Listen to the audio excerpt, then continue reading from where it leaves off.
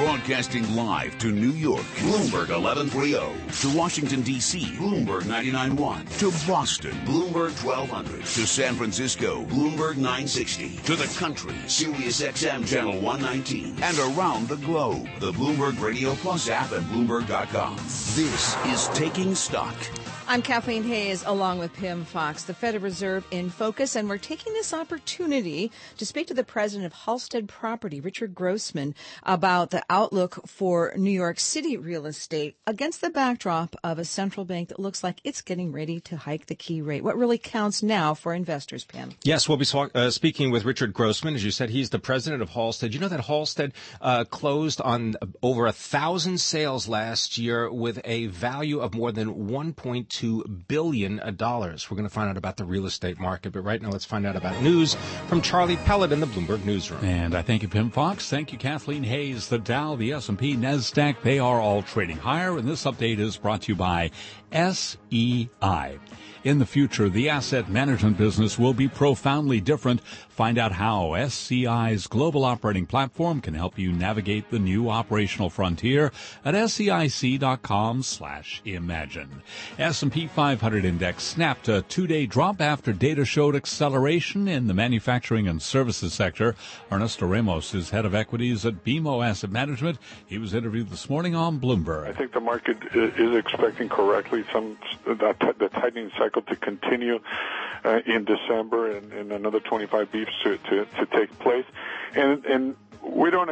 The market in general is slightly expensively valued because it's sustained by these low levels of interest rates, and as those interest rates move higher, there is downside risk to the market in general. Right now, we've got the 10-year down 11/30 seconds. The yield 1.72%. Join us tomorrow and Friday morning on Bloomberg Surveillance for special broadcasts live from the annual and fall meetings of the International Monetary Fund and the World Bank in Washington, D.C. Our guests include former IMF Special Advisor John Lipsky, EU Commissioner Pierre Moscovici, and an exclusive interview with IMF Managing Director Christine Lagarde. Stocks higher, S&P up 11, a gain of 0.5% at 2161. The Dow up 126. Gold down 50 cents to $12.69 the ounce. And now at 2:32 on Wall Street, a look at the other stories making news. Thank you, Charlie. From the Bloomberg Newsroom, I'm Ramy Inocencio. The UN Security Council has unanimously agreed that Portugal's former Prime Minister Antonio Guterres should be the next Secretary General of the United Nations. Guterres served as the UN's refugee chief until last December. The Security Council will meet tomorrow morning to formally approve Guterres and recommend his candidacy to the General Assembly, which must give final approval. The clash at last night's vice presidential debate over Donald Trump's stance on Mexican immigrants has struck a chord on the Internet. Bloomberg's Bob Moon reports. It is the VP debate phrase that's taken on a life of its own. Senator, you whipped out that Mexican thing again. Today, the Twitter hashtag, That Mexican Thing, continues to be a rallying cry for Mexican immigrants, with tweets like, That Mexican Thing is my mom, who worked as a housekeeper for 25 years to see her family's dreams come true. At the same time, Wired reports a Clinton supporter snatched up the web address thatmexicanthing.com and redirected it to Hillary Clinton's website, while a Latino advocacy group is urging voters to register at thatmexicanthing.org. Bob Moon, Bloomberg Radio. Governor Andrew Cuomo is denying an allegation that he and New Jersey Governor Chris Christie discussed using a false report surrounding the George Washington Bridge lane closure scandal.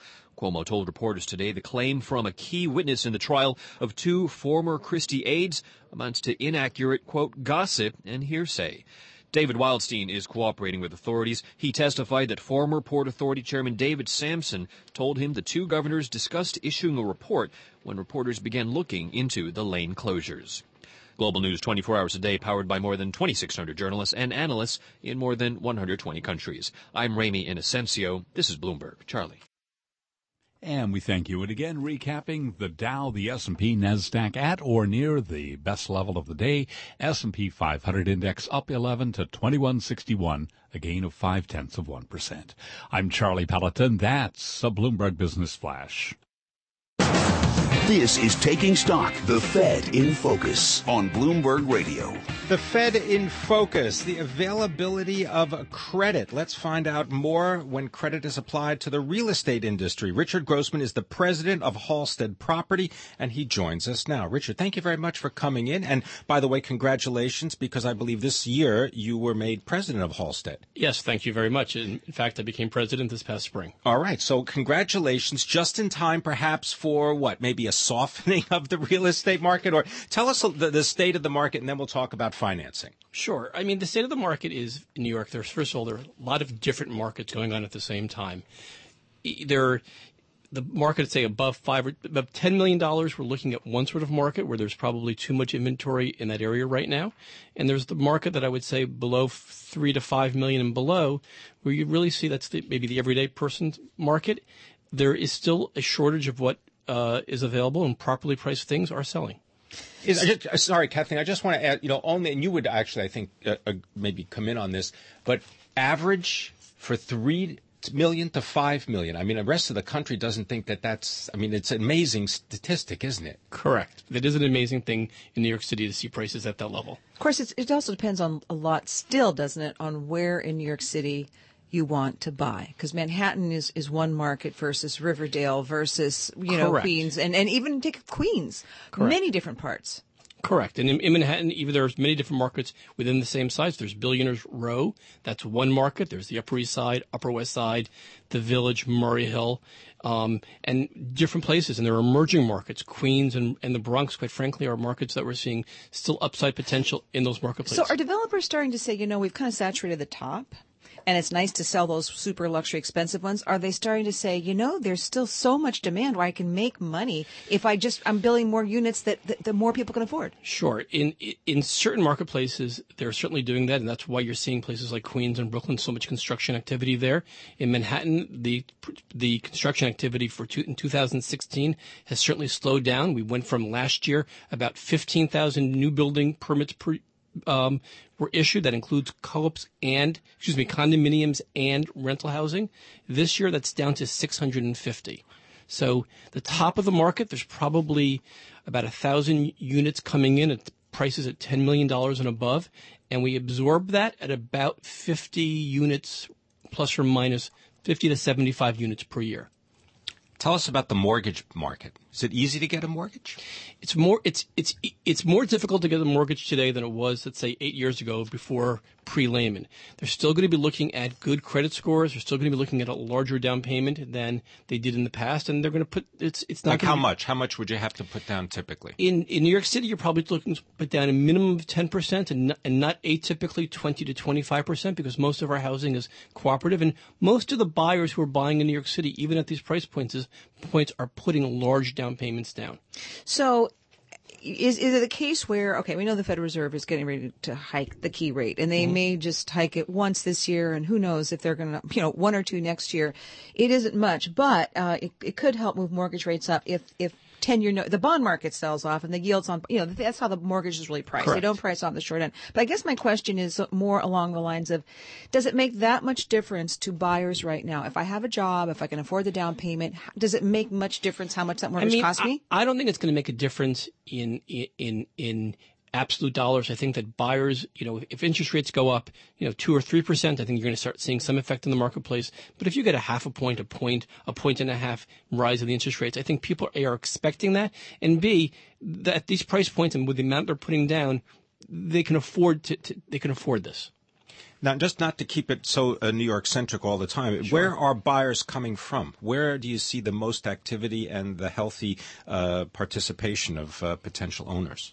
Well, New York City is an international city, so we see buyers coming from all over the world. That's still true today, as we've seen in the past. That said, our market for a local market is a very healthy market.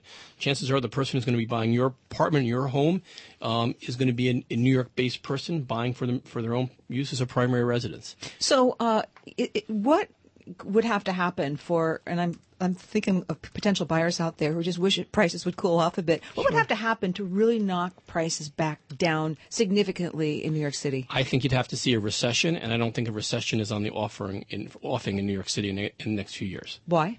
I think the unemployment is good, interest rates are low, and we're not building enough housing to saturate the demand for middle class housing in New York City. And I'm talking middle class housing, 3 to 5 million and below.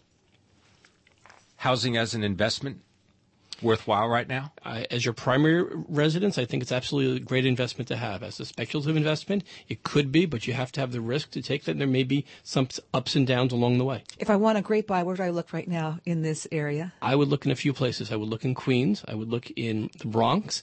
I would certainly still look in parts of Brooklyn. And if you're looking outside of New York City itself, I would certainly say, going to some of the suburbs, Westchester, Fairfield County, and the northern suburbs of New Jersey are phenomenal opportunities right now. Oh boy, maybe I'll just take Richard Grossman of Halstead Property Absolutely. along with me on the hunt. President of Halstead Property as of spring 2016. Richard, thanks for joining us in studio today. Thank you for having me. Much appreciated. So, from New York City, Manhattan, real estate, to Johannesburg and stocks. That's coming up. I'm Kathleen Hayes along with Pimm Fox, and this is Bloomberg. Coming up on Taking Stock, we'll be speaking with the chief executive of the Johannesburg Stock Exchange, Nikki Newton-King, talking about U.S. rates and the effect on the South African rand. That's next.